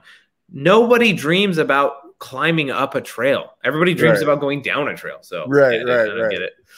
Yeah. It's funny when you're there riding with the Arizona guys and they're like, all right, dude, we're gonna get the downhill on, and you're like, oh sweet. And then like 17 seconds later you're climbing and you're like, I thought we were going down. And they're like, no, wasn't that rad? And you're like, what are you talking about? That's it? That was it? What are you guys doing? But no, like I agree with you, but I don't know, man. I just love all of it. And you nailed it. Like that festival, it's not Sea Otters is nuts. And that's mainly because like it's Lycra and it's road cycling. And side note, I'm super curious how Sea Otter is going to be this year with COVID going on. Like who knows how that is. And with Sedona, I did hear they're having it in March again, right? Yeah, for 2022. Yeah. So that's going to be interesting, I think, having the two back to back. Yeah, I really don't understand why they did that. Like, I really don't. Like, it's so close, you know, and there's a lot of people that travel for that, you know, and like even for me, I'm like, man, do I want to fly right back down there in like a couple months, you know, like I don't know. But yeah, it's definitely fun. It is something about that event. I don't know. Sea Otter, like you were just saying, it's like sensory overload there. There's like too many things to look at, you know, where you start feeling like drained from looking at things. And Sea Otter is like every biking company ever. The Sedona Mountain Bike Fest is like every mountain bike company. Like literally, there's so many cool mountain bike companies, like, and they're all super down to earth, good people. Yeah. And like they're all at Sea Otter too, like no doubt about it. But there is like this, it's just your people there. Like there's not, nobody's wearing, well, cross country people are wearing Lycra. No one's has a road bike, right? Like that just want to be cool. It's just, it's rad, dude. Something special. Yeah. No, it's a good time. And I just really enjoy, like, I think because it's so small, it's real easy to bump into a bunch of your friends and like just hang out with everybody. And like Sea Otter, you could go there with your friend and actually like not see them for 3 hours. You know what I mean? Like, and be like, oh, dude, meet me back at the car. You know what I mean? Like not even see them at all. So yeah, it's I'm looking forward to it. I really am. Oh man, what else? I was gonna tell you something, and now I can't remember what the hell it was. Oh well. About Sedona or Sea Otter? No, it's like something popped in my mind. I was gonna tell you. I thought you would think it was entertaining, but I can't remember what. For some reason, I thought it had something to do with Moonlight Leatherfoot, but I was gonna say probably something with Zach and his bike being broken. So yeah. So he'll be down there this year too. So that'll be you'll be able to catch up with them then. Which is awesome, dude. Right. So what kind of riding? You said you're doing a lot of gravel riding lately? Yeah, I've been riding my gravel bike more, just trying to get miles in and just trying different. Are you actually like riding it like on trail kind of stuff, or because I have a gravel bike, I really just use it like a road bike. I would say like 70%, 80% of my riding's on the road with the gravel bike, but I do go up on our local mountain bike trails and hit up the green trails, and it's really fun. Wow. I always like I've taken it out a couple of times to like an area around here that's kind of like, let's just say lame on a mountain bike. And I feel like when I'm on it, I'm like trying to like hit my dropper and that's not working. And like, it's like really weird, you know? And I'm like, maybe I would like it more if I had a dropper post for my gravel bike. I'm not sure. I think you would. I don't have a dropper post, but it's just like terrifying. And that's kind of part of the fun is like, I'm going to die, but I like that. So, But no, man, like I've been doing gravel riding and trying to run some more just to be healthier. And yeah, dude, just like typical mountain biking too. I still mountain bike. I ride my bike every day, but I mountain bike 4 days a week. Yeah. Yeah. Yeah. I've been, I don't know, the last, like, I'm actually just coming off of it. I had like a 2-week stint where I was like, I don't even fucking like mountain biking anymore. I'm gonna sell my shit. You know, like, did you really?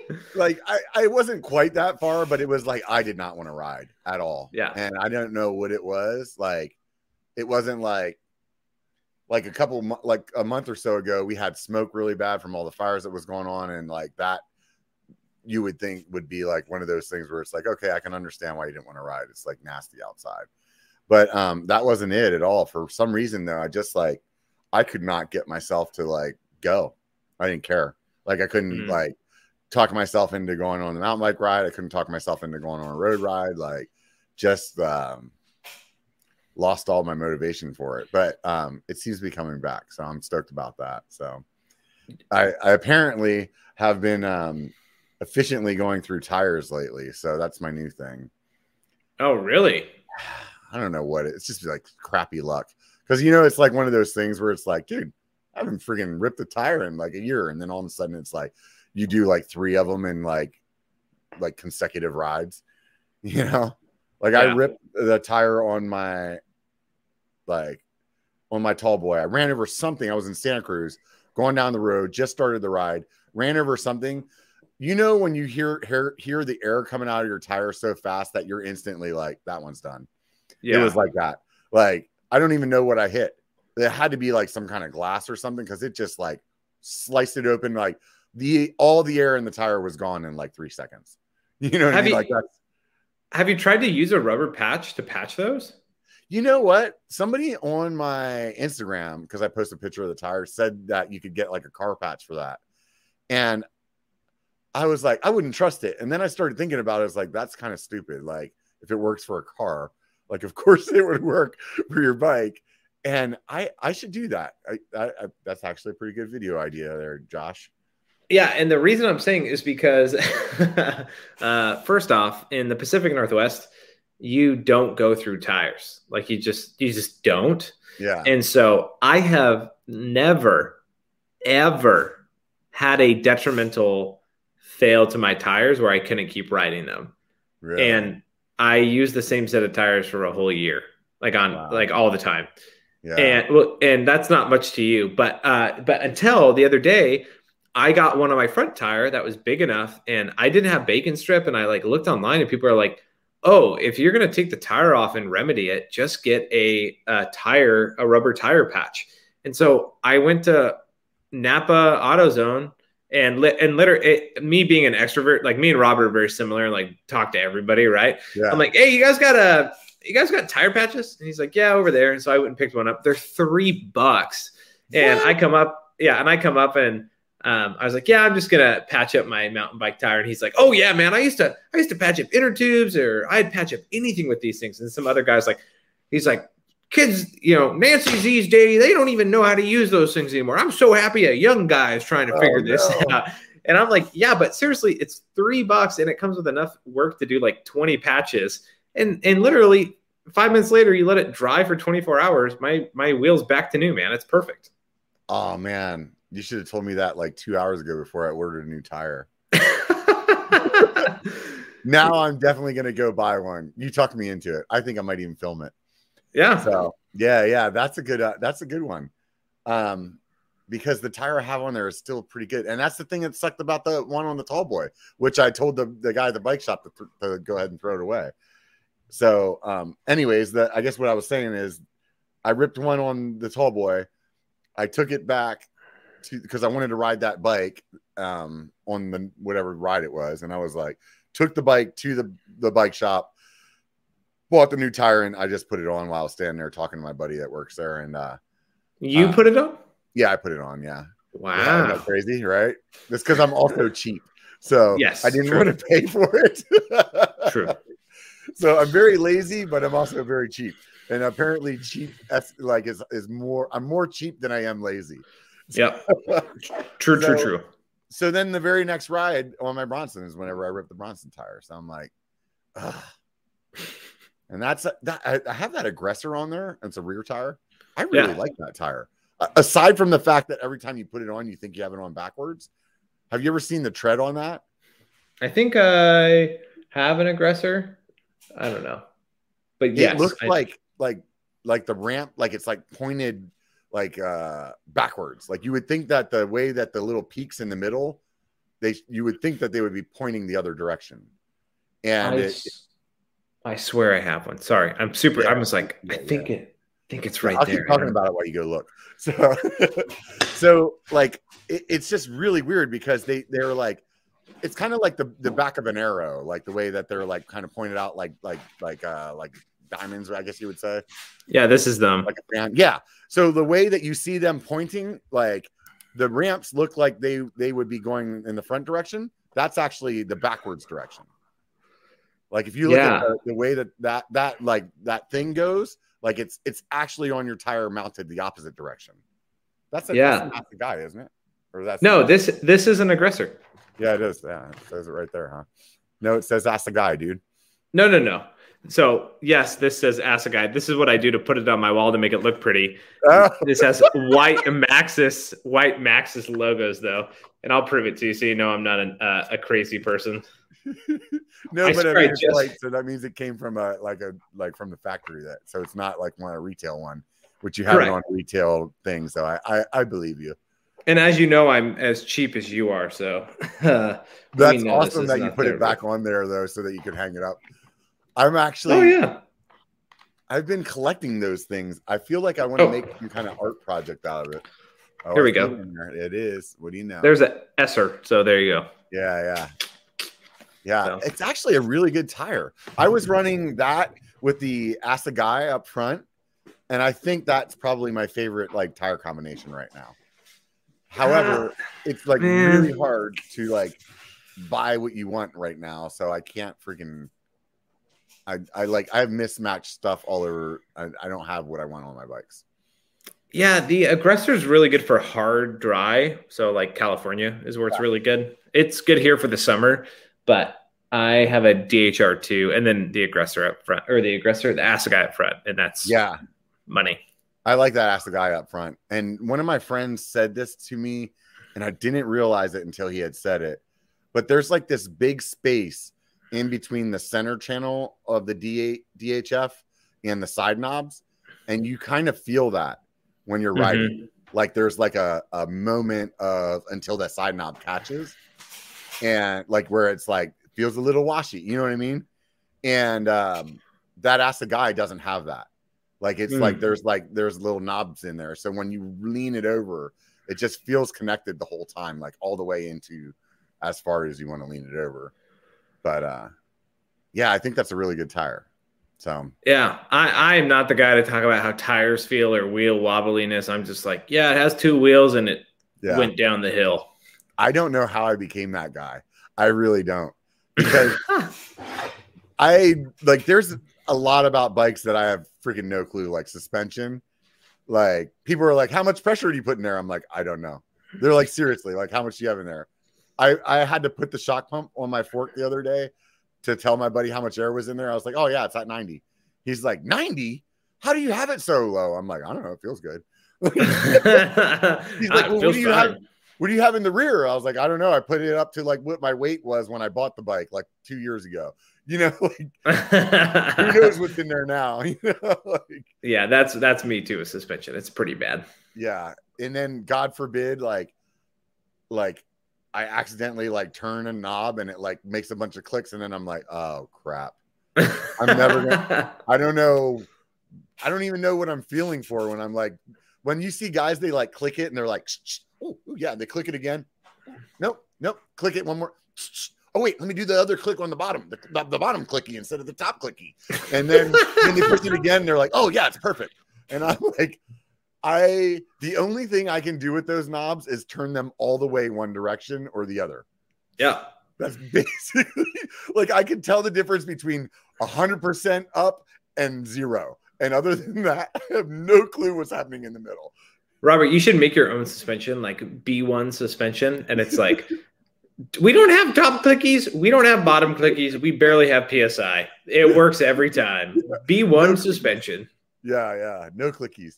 I think that's probably why I liked the lefty. There wasn't a lot of clickies on that. I think there was a rebound and that was it. Just don't, man. You can't say that word. Lefty 27.5. That I'll quit my job. I'll quit my life. I'll leave my wife. Like that would be the worst. So if you had a lefty 27.5 mullet e-bike, you would be done. Oh gosh. Oh gosh. We're laying out Josh's hell right now. Dude, I would hate all of that. Every single thing about it. Hit it with a sledgehammer. I don't understand, man. Why don't you like the lefty? What's wrong with the lefty? What's good about the lefty? It was an awesome fork. It was light. They don't make them anymore. It's because of haters like you. No, because nobody would buy them because they're garbage. Because SRAM and Fox have it all figured out. I don't know what you're talking about. I will say Fox is pretty dialed though. I have a DVO on my tall boy, and I think I really like that thing. I have not done any clickies on it since one day one of my friends did something to it, and I'm like, oh, that's good. Yeah, the guys at DVO are awesome, and that makes me want to ride some DVO stuff. I've tried one of their forks before. It was good. Yeah. I need to get it serviced because I just realized the other day, I'm like, dude, you've had this fork on 3 bikes. I think you should get it serviced. It's like, I kind of feel like more like in my mind, it's still that, oh, that's that new fork I got. Oh no, my gosh, Robert. It's not new. Dude, like I actually get my suspension serviced. So yeah, that's something you should do. At least a lower service. You can do that in your garage, bro. Yeah, that's one of my friends, when Steve Y was telling me, and he's like, oh yeah, dude, you can totally do that. And I'm like, I don't feel like you know who you're talking to. Air can services are easy, and lower services. I just started recently doing my own lowers. It's very easy. What do you got to do? How's it go? Well, you just unscrew a couple of nuts, you drop the lowers down, and then it like lets out a bunch of oil, and then you basically like clean them, check crap, re-lube it, and then inject the right amount of oil and put the caps on, and then you're done. But you need a full service, dude. You need a full rebuild on your fork and probably your shock. I don't like what you're saying. Has your fork literally been around for 3 years? I don't think it's been 3 years, but it's been 3 bucks. Your Pike? The Pike? The one on the Bronson? No, I've only had the Bronson for like a year, so it's only been ridden that long. Oh, I don't remember when I bought the Bronson, but no, I'm talking about the DVO. I had that on the aluminum Chameleon. I had it on the carbon Chameleon, and now I have it on the tall boy. Oh yeah, dude, get that thing serviced for goodness sakes, man. How much isn't that stuff expensive? That's the reason I never do it. Dude. Oh my god, it's so expensive. I literally had to buy RockShox oil and suspension cleaner. I think I was out the door for like $20. Yeah, that was it. Yeah, and you should get stuff at cost anyway. So I don't know about all that. Have you not found a local bike shop to get stuff at cost with? No, they don't give it to me at cost. Just tell them who you are and say, hey, I'll mention your bike shop every now and then on the Biker podcast. Right now, Joe Schmo Bike Shop could just get free marketing right here. Yeah, they could. I tried. There's one I tried, and they weren't feeling it. Oh, dude. Go to the Lost Co. in Bellingham. Thanks to the Lost Co. for all their help. Check them out on YouTube. There we go. Yeah. See? All worth it. Yeah, I would definitely go to him if I was in Bellingham, which reminds me, I need to come up there and visit because I lost a bet with you. Oh, wow. The chat just got spammed by hot web girls. Like, dude, I saw that. Hit really hard with that. Sorry. That caught me off guard. I was like, holy cow, there's a lot of hot web girls coming on. You better get there. Webcams-chat.com. See, they got free promo. I tried to like mod him, but I realized you haven't made me a mod, so I can't. So. I don't even know. Make a comment and I'll make you a mod. I think I can do that on here. I don't even mod me. There you go. Right. So I'm just gonna freaking ban you. No. So, but anyway, yes, you've got to come up here, dude. Yeah, dude. I definitely. Yeah, it won't let me do it. I have to go on the regular, on the real, and then that's why I never do it, because I was like, I don't know how to. I should be able to like just click on you and oh look, there you are, and because I'm using StreamYard, so I don't have the other thing open, and I can't like add mods. I need to do that though, because somebody else was saying something a while ago, and I was like, oh, I don't have anybody that's like always watching the show to moderate the comments for me. But so we digressed a little bit. I need to come up to Bellingham because I lost that bet with you, and somehow it's been almost a year since we made the bet, and I still haven't made it up there. We'll blame COVID. Yeah, we'll blame COVID. You'll get up here though. Yeah, no, but I'm super excited about coming up there. And honestly, I feel like the best time for me to come up there is the summertime, because the dirt here sucks so bad in the summer, and like you guys have good dirt all the time. And when it's like good dirt here in the winter, then I'm gonna be like, I don't need to go anywhere else. I can ride here. It's freaking awesome right now. Yeah, dude. We had stinking California dirt this year, though. It was moon dust for days. Yeah, it was really bad. That sucks, man. Yeah, it's I'm looking forward to the rain coming back, because I feel like I'm like riding like super strong right now. And I don't know if you're a Strava person at all, but like it's really fun when you get those PRs. And I know whenever I'm riding super strong and the dirt's shitty, that as soon as the dirt gets good, it's like I'm gonna like be really pinning some stuff. So I'm super excited to see like what times I can get when the trails have good like traction, you know? Dude, you just brought up a great topic. I have not told you about Strava. I am 100% done with Strava. Done? Oh yeah. I canceled my premium subscription. I stopped using it months ago. Why? Absolutely done with it. Why is that?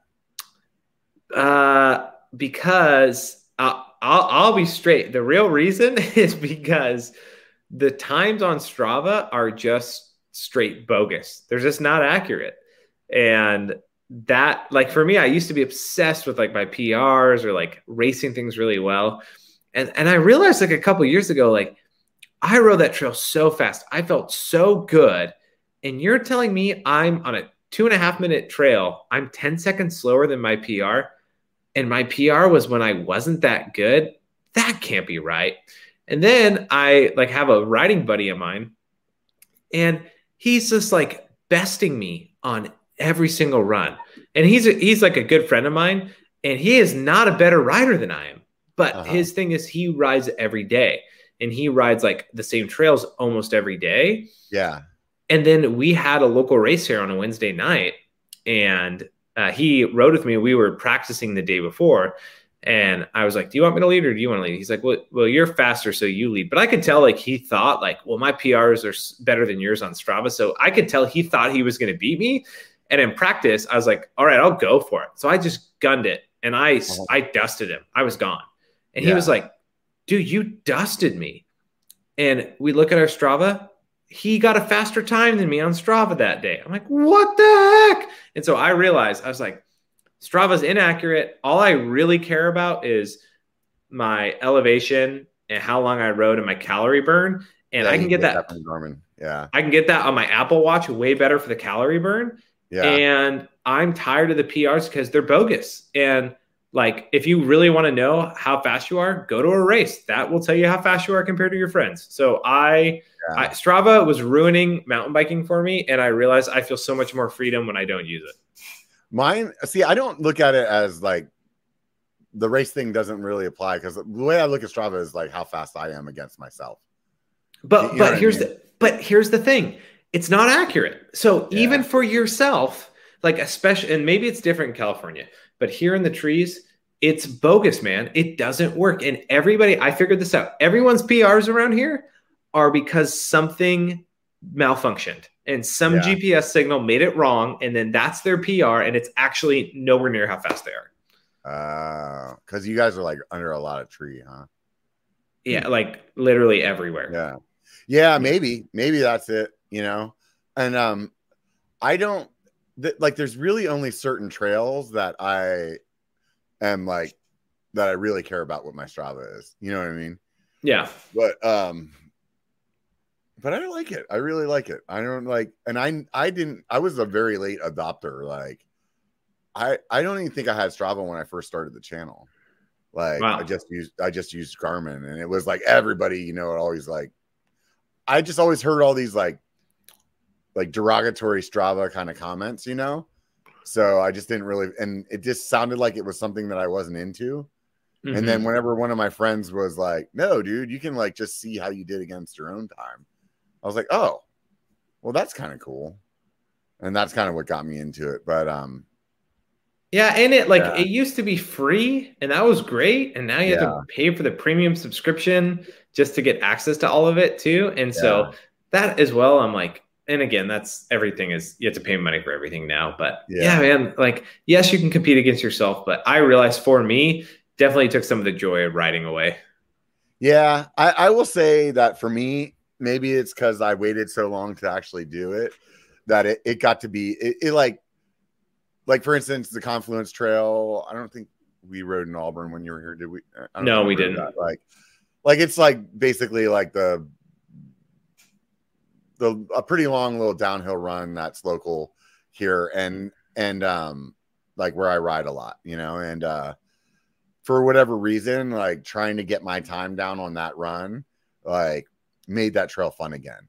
It actually like was to like, I've ridden it so many times that it was getting to be like almost boring. You know what I mean? Where it was like, it just wasn't fun. And it was like when it really, that was more like C-Lock and I made a bet about who could be faster. And it just really drove us to like, just push and like we would like I did a video for YouTube of like how to PR that trail. And the only reason that I made that video was really so that we could come back and have video of from top to bottom where we could sit there and just analyze it. Like we would like sit out in the garage and be like, you know, this 10 seconds, how do you hit that? Do you go around that rock or do you go over that? Do you pedal strike or do you pedal here or like how far, you know, like every like aspect of that trail the whole way down. And like, I've changed my time on that trail by minutes because of that. Yeah. You know? And that was the most fun I've ever had with Strava was me and one of my buddies going head to head on one trail. That was the most fun I've ever had. Every other time it's not fun. Somebody in the chat made me realize why I actually do like Strava. There is one thing. What's that? Anytime, and I'm not joking, anytime I need to find an illegal trail, I always pull up Strava and it helps me find it every single time. So the only thing it's good for is the one thing in the mountain bike community we wish it wasn't good for. And to me, that was like the straw that broke the camel's back is like every time I'm looking for illegal trails that I know the general vicinity, I can always find them on Strava. And I was like, I probably shouldn't continue to like help that out. But you can turn the heat map off in settings so that it won't like. Yeah, you can turn off to not track you with the heat map, but how do we know? Because GPS is tracking you while you're using the app. So you can turn off to have it affect the heat map, but guess what? The heat map's still red there. So yeah. Who knows? But you mean they're lying to us? I don't want to believe it. Hey, you know what? I think they could be telling the truth, but at the end of it all, people are always using Strava, and therefore you can always find all the good illegal trails anywhere. I literally have found illegal trails that I never heard of on Strava and shown other people because Strava pointed me to them. And my friends are like, these trails are rad. I'm like, I know. I never knew they were here until I looked at heat maps and just started, because that's what I would do. I literally would just like, I wish there was a trail here. Hey, look, there is. And people are like, this is amazing. I'm like, thanks, Strava. And that's funny. Dude, I don't feel like, I don't know. I mean, I've looked at the heat maps a couple of times, but maybe there's just like more like opportunity for road trail building where you live than it is here. Oh, dude. I feel like I don't know. Every once in a while, somebody will surprise me and be like, hey, there's some trails over here that I didn't know about. But for the most part, I usually know where they are. You know what I mean? Yeah, I've never ever ridden an illegal trail. I never will. Don't know where they are. But somebody told me once, for every legal trail in Bellingham, there's an illegal trail. Yeah. And there's hundreds of legal trails, and there's a whole lot of I've heard from this friend that there's a whole lot of illegal trails. I'm about to release a video that's really going to piss a lot of people off. It's kind Why of is that? Because it's about all legal trails. And I don't freaking care. I'm gonna talk about it. So, like, and we'll see how it does. Maybe it's the one that breaks the internet. Who knows? Is this you griping about them or talking about how you ride them? Talking about how much I ride them, and freaking clips of all of them. Yeah, but California illegal trails are different than like our illegal trails. I mean, in some cases, I don't know. Like, but is your trail illegal because of where it's at or the difficulty of the trail, or both? It depends on which ones. I mean, I hit the big ones, right? Like I talk about Santa Cruz, like you see, you know. Oh, there's no trails there. I don't know what you're talking right. about. No trails there. Right? Just freaking hundreds of cars parked along the road every day with freaking bike racks and tailgate pads, right? No, there's no trails there. There's no mountain biking there. Yeah. You know, but then I kind of go into like the local stuff, and then I wrap it up with this this spot that I rode over the summer that just blew my mind. Like the best riding I've done in my entire life. And it's like miles and miles of this stuff up there. And it's like, it's not legal either. And who knows, you know, and I mean, I'm kind of giving away the video, but I mean, like, who cares, right? It'll still be fun to watch. Like, I think at the end of it, I'm going to wrap it up with like, trails don't get built unless somebody builds them. So do it either legally or not or whatever. But I like riding bike. I like riding trails, and go out there and be part of the community, you know? Yeah. And somebody in the chat asked a good question of like, how do you know if a trail is illegal or not? If it's on Trail Forks, it's probably not illegal. If it's not on Trail Forks, it probably is. And Robert, to your point, like in Bellingham, there's very much like a culture of like, F everyone who makes our trails known. How could, and for me for a while there, dude, I hate that guy. He showed our trail. He didn't show the entrance. He didn't show the exit. He didn't show any landmarks, but he showed our trail, and you're not supposed to do that. And I'm like, sorry, to clarify, you made a trail where you're not supposed to make a trail. Yeah. And you're mad because I did something I'm not supposed to do on the trail that you created that you weren't supposed to create. Yeah. So you're mad at me for doing the thing for my enjoyment that you do for your enjoyment that we're yes. Yeah. And it's like, yeah, you're an idiot. Shut up. Like, it's fine. As long as I'm not, and this is my feeling. I do not post any illegal trails anymore. I wish I could, because I have never ridden them, but if I did, I would love them. And my big thing, and people are like, you just can't do it, man. And I'm like, no one cares. No one knows. I can Google any illegal trail that I know of and find someone's YouTube video that's not mine. So slow your roll, chill out about it. There's all the best trails are in UC, you know, and UC, whatever, like Santa Cruz. It's no surprise. We've all seen everybody riding there. Like, just stop it, you know? So, yeah, I don't understand it. And like, so in the video, I'm not mentioning names specifically, you know what I mean? And I'm not, like you said, entrance exits or whatever, right? But so I figure it's going to piss some people off though, just because it's you're not supposed to talk about it. And I don't know.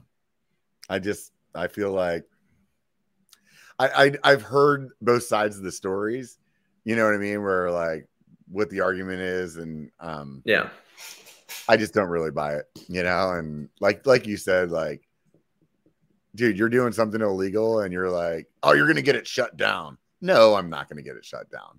It's going to get shut down because somebody goes out there and breaks their fucking neck and sues somebody. That's why it's going to get shut down. It's not going to get shut down because some YouTuber made a video about them riding this trail. Because some YouTuber made another video that will get less views than all the other videos. Right. Yeah. It's just so I mean, whatever. Like somebody's made an argument, like, well, what if you built that trail and it got shut down? And be like, well, that would suck. Then I guess I would have to go build another one. Then I probably would build a trail where it wouldn't get shut down. Because if I built trails that have gotten shut down, and I knew this could get shut down. And when it gets shut down, I think, well, I knew it could get shut down. I don't go, whose fault is this? I'm disappointed. It's like, no, I knew that, right? Like, that's why I adopted a trail that will never get shut down, because then I can always work on it. Yeah. There you go. Yeah. Start doing some legal stuff, and then you don't have any problems, right? Yeah. It's definitely, it's an interesting culture, And then the ones that really confuse the shit out of me are the guys that like build this trail that nobody's supposed to know about except for them and their friends. It's like, wait, you're building a trail that like you don't want anybody to ride. Like the whole reason like when I've built a trail is like, I want everybody to ride this thing. Yeah. I mean, I might not make it in a skill set that everybody can ride it. That's not my fucking problem. But like I want people to ride. Like I'm making something that I think is going to be sick. It's kind of like the video thing. It's like, and I don't know. So I think that it's I do really truly believe that if you're in the mountain bike community, that you should do trail work. And you could call me a hypocrite. For years and years and years, I never did anything. I was one of those guys that wouldn't pay for parking. You know what I mean? It's like everywhere that you go that has paid parking, there's always like the spot around the corner that you can park that you can just ride a little bit further and get in for free. I was always that guy, What are you, Dutch? Right. And then like, I don't know, somewhere along the line, whenever I came to a point of like really realizing like that money is really needed for those trails. And like, I actually enjoy that place a lot. Like I should be paying, you know what I mean? Regardless of like, they need that, and then whenever I finally like went out and did some trail work, and the way that it felt, it's like that place that I was doing trail work the very first time, every time I like ride over this bridge that I was working on, it's like, I think about like, man, like I did that there, like it makes me feel good, and I feel like it changes your perspective on riding in the trails. And like, I urge everybody to do it. Like, even if you only do it once, like you'll feel good when you leave. You won't be like, well, they just got some free labor out of me. That was bullshit. You know what I mean? Like, it makes you respect what you get to do way more. And so that's to me, the biggest thing is like, I respect mountain biking and love it because I've spent time building trails, and it's really hard work and it's really rewarding as well. So yeah, I get you. Yeah, and like if you've built a trail like from scratch, that's really cool too. It's like a really fun process of like trying to figure out how to like make it fun. You know what I mean? Like it's not just as easy as like as you would think, where it's just like, oh yeah, just go around this tree and around that tree, and then that's it, and because you'll do that, and then you'll get on your bike and ride it, and you're like, oh wait, that's not fun, and then you end up having to like tweak it or whatever. And after you've done that for a while, then you actually are like, no, I understand now, like actually how to make a fun trail. You know what I mean? Yeah.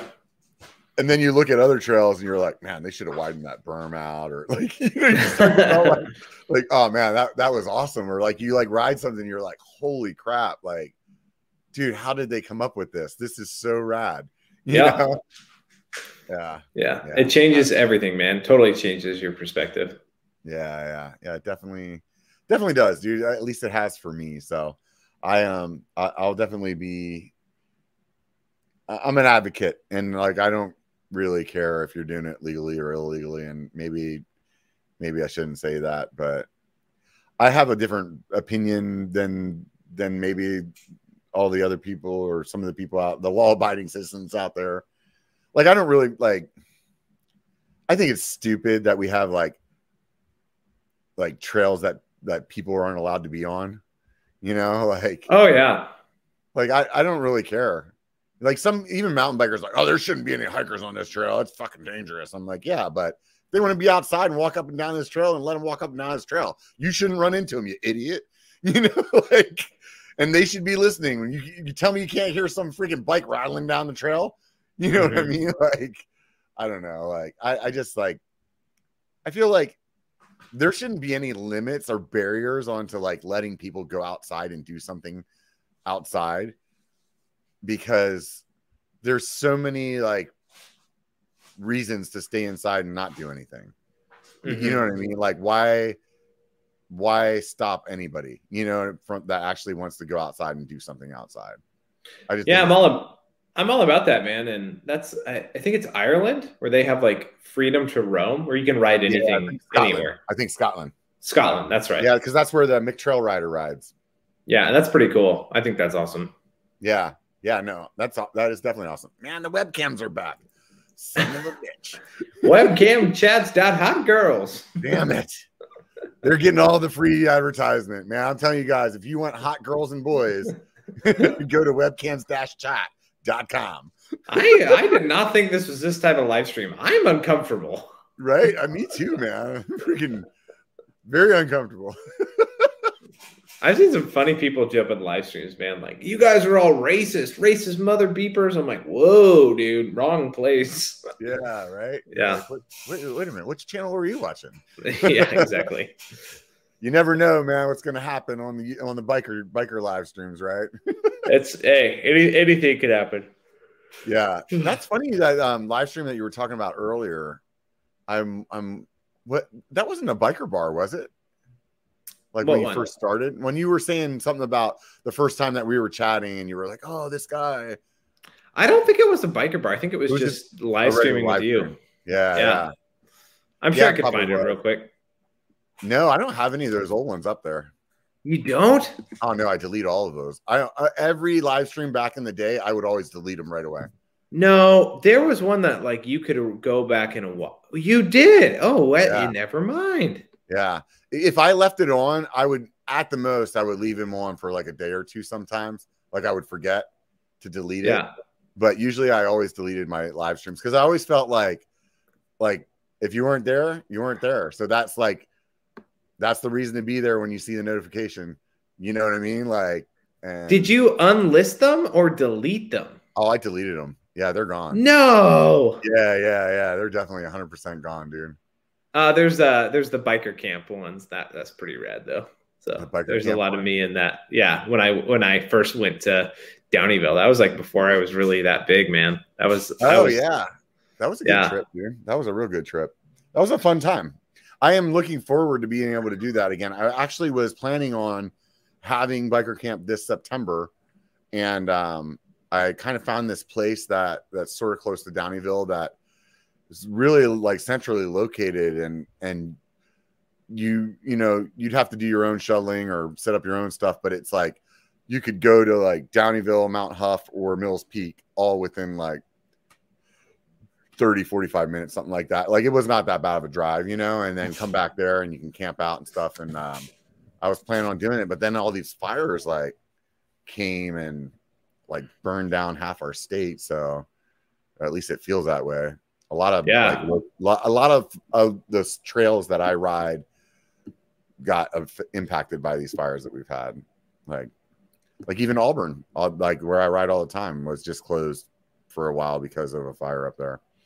Did the fire like run through it like that bad, or in Auburn? It ran through one trail basically that was a really popular one, and they had to like put they had some bulldozing that they had to do, and so that trail got kind of messed up. They're working on fixing it. It's supposed to be back open soon, but honestly, it won't be good until it rains because that dirt's just going to be like powdery. You know what I mean? Unless I don't know,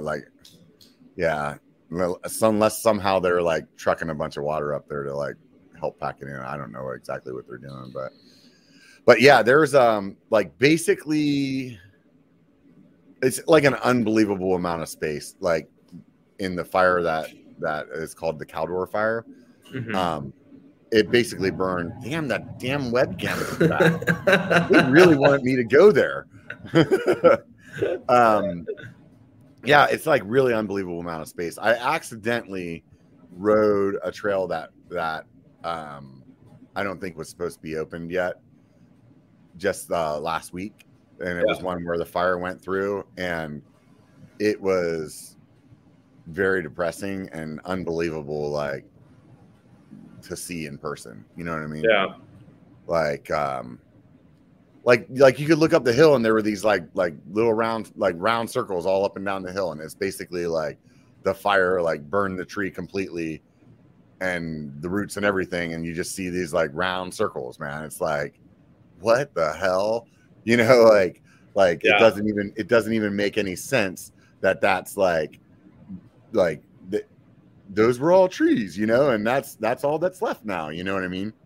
Like, here, I'll show you on the camera, but you can't like obviously see it online. But yeah, it's like, I don't know if that came out very well or not, but dude, I went for a ride. You see all those little dots? Yeah. Those were trees, you know? And that's how hot it was that they burn up and just leave those holes, right? Yeah, it was nuts too. Like in some parts of the trail, like if there was a big tree next to the trail, like I didn't even really think that this has how it would go, but it's like the tree would burn and then those roots underground would burn.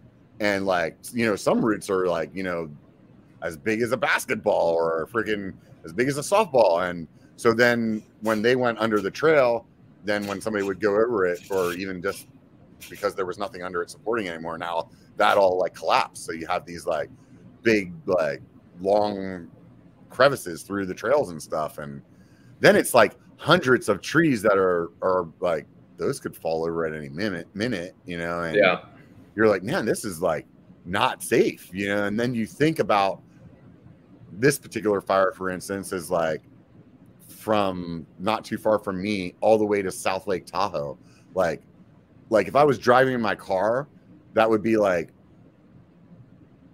I don't know, let's say like a 45-minute drive. All of that forest is burned. Mm-hmm. Like that's crazy. Nuts. It's nuts. And that fire was only like 300,000 acres. The one that's in Northern California, like a little bit further north, that was like 1 million acres. So it's like, crazy. I can't even wrap my freaking head around it. Like the only reason I can wrap my head around the one that's close is because I like drive that way all the time. You know what I mean? Yeah. And that still like blows my mind. I'm like, I can't even imagine it. So, dude, we were in vacation at Eastern Washington, and we've gone to the same place, and good trails are like 45 minutes away. So what I'll do is I'll wake up at like 4:30 and go hit sunrise rides. And one morning when I was driving over, there's wildfires. The entire hillside was like had been burnt, was burning. And like driving by that and seeing a huge landscape in flames and the smoke just billowing out, like it hits you, man. You're like, this is jacked up, dude. Yeah. It's crazy. I mean, just like in my mind, thinking about how many trees that they need to cut down next to the freeway to like make that safe is like hard to wrap your head around. You know what I mean? Like there's a section of Highway 50 that's been closed for a while now, and I would assume that has a big part of it, where they're like clearing stuff, because I mean, you don't want to be driving down the road and have a fucking telephone pole sized. I mean, you know how big the trees are down here. Yeah. Some huge freaking tree just fall over on the freeway. That'd just be like not good, you know? Yeah. And, devastating. Yeah. And then like there's just like on a more personal level, there's like all of these trails that we ride that are like epic freaking rides that are like that too. So it's like you can't go out and ride those trails. And I mean, you can, but like they could be a long time until that stuff's opened back up, you know? Yep. And that's kind of depressing, you know? So yeah, no, absolutely, dude. Like that's like, again, that's your trails, that's your stomping ground. It definitely hits you. Yeah. It's kind of drag too, because it's like, especially the stuff that happened in the higher. I mean, these fires are in where the higher altitude rides are, and you already have a short window of when you can ride those, and then to like not have that window be as big as it was, and then also have it like wrap up the season with, guess what? These trails are all closed now because we need to go like fix them. It's like, oh crap, man, this sucks. So that's part of the reason that I like am wrapping up the video the way that I did, that I was talking about. It's like, there's so much work that needs to be done in Northern California right now. If you're a Northern California mountain biker, like, donate money or donate time, because like it's really needed. It's like a ridiculous amount of work that has to happen for us to like continue enjoying like epic trails that everybody knows. Like Toad's Wild Ride in like Tahoe is like a trail that people like know from all across the country, and that was burned, like it's crazy. So anyways, dude, 2 hours, man. So quick. Man, good time. It's always a good time. It's always quick. Yeah. No, and I was actually really looking forward to chatting with you. I was not looking forward to like getting off the couch where I was comfy and lazy, but I'm glad that I did. Yeah. Well, hey, dude, I say let's plan our next one to be a live podcast, video podcast as well in Sedona. Oh man. Joe does that live stuff all the time, the Colorado Kid. Oh yeah, Joe kills it. Yeah, he's so good at that. Maybe I could talk him into going to Sedona, and we could be on his. I get nervous about like, I don't want to like deal with like doing that live. I don't know why. It just like, there's something about it. I feel like I'm intimidated. Maybe I should just get over it. You're intimidated of doing something live, even though you're currently doing something live. Perfect. I feel comfortable in my little safe zone here, man. Well, maybe I'll set it, but I think it'd be really fun. Yeah, no, it would be fun. It would be. Could we do it from the pizza shop while I'm drinking beer and eating wings? Where else would we do it for a biker bar, man? Right on, man. Well, hey, dude, it was awesome talking with you. I really appreciate you taking the time, and it's always a good time, as you said. We definitely need to get together soon. It sounds like Sedona's around the corner, so we'll definitely do that. Any of you guys that are going to Sedona, please say hi when you see us. I hate whenever like I get a message on like Instagram or something. It's like, oh, I saw you, but I didn't want to bug you. And it's like, no, dude, definitely come up, say hi. It's super fun to like shake hands. You know what I'm saying, Josh? It's all worth it, man. That's what it's about. So yes, please do it. Yeah, definitely. So in the meantime, if you guys want to do something else that makes us happy, hit the subscribe button or the thumbs up, or go to Facebook or Instagram and follow at Biker B1. That would be sweet. I like it when you guys do that. If you really, really, really want to help us have a good time in Sedona, at least one of us, go to Patreon and become a Patreon subscriber, patron, whatever you call it. That would be awesome. Maybe I'll consider buying a drink for your old Josh over there, one of those hoppy water things that's actually beer and not that disgusting stuff he has in the bottle. So good. So good. What else was I going to say? There's some other things I was going to say, but who knows? It's all over now. But anyways, appreciate your time, Josh. I definitely had a good time. I want all you guys out there to remember, it only takes a bike to be a biker. Get out and be one.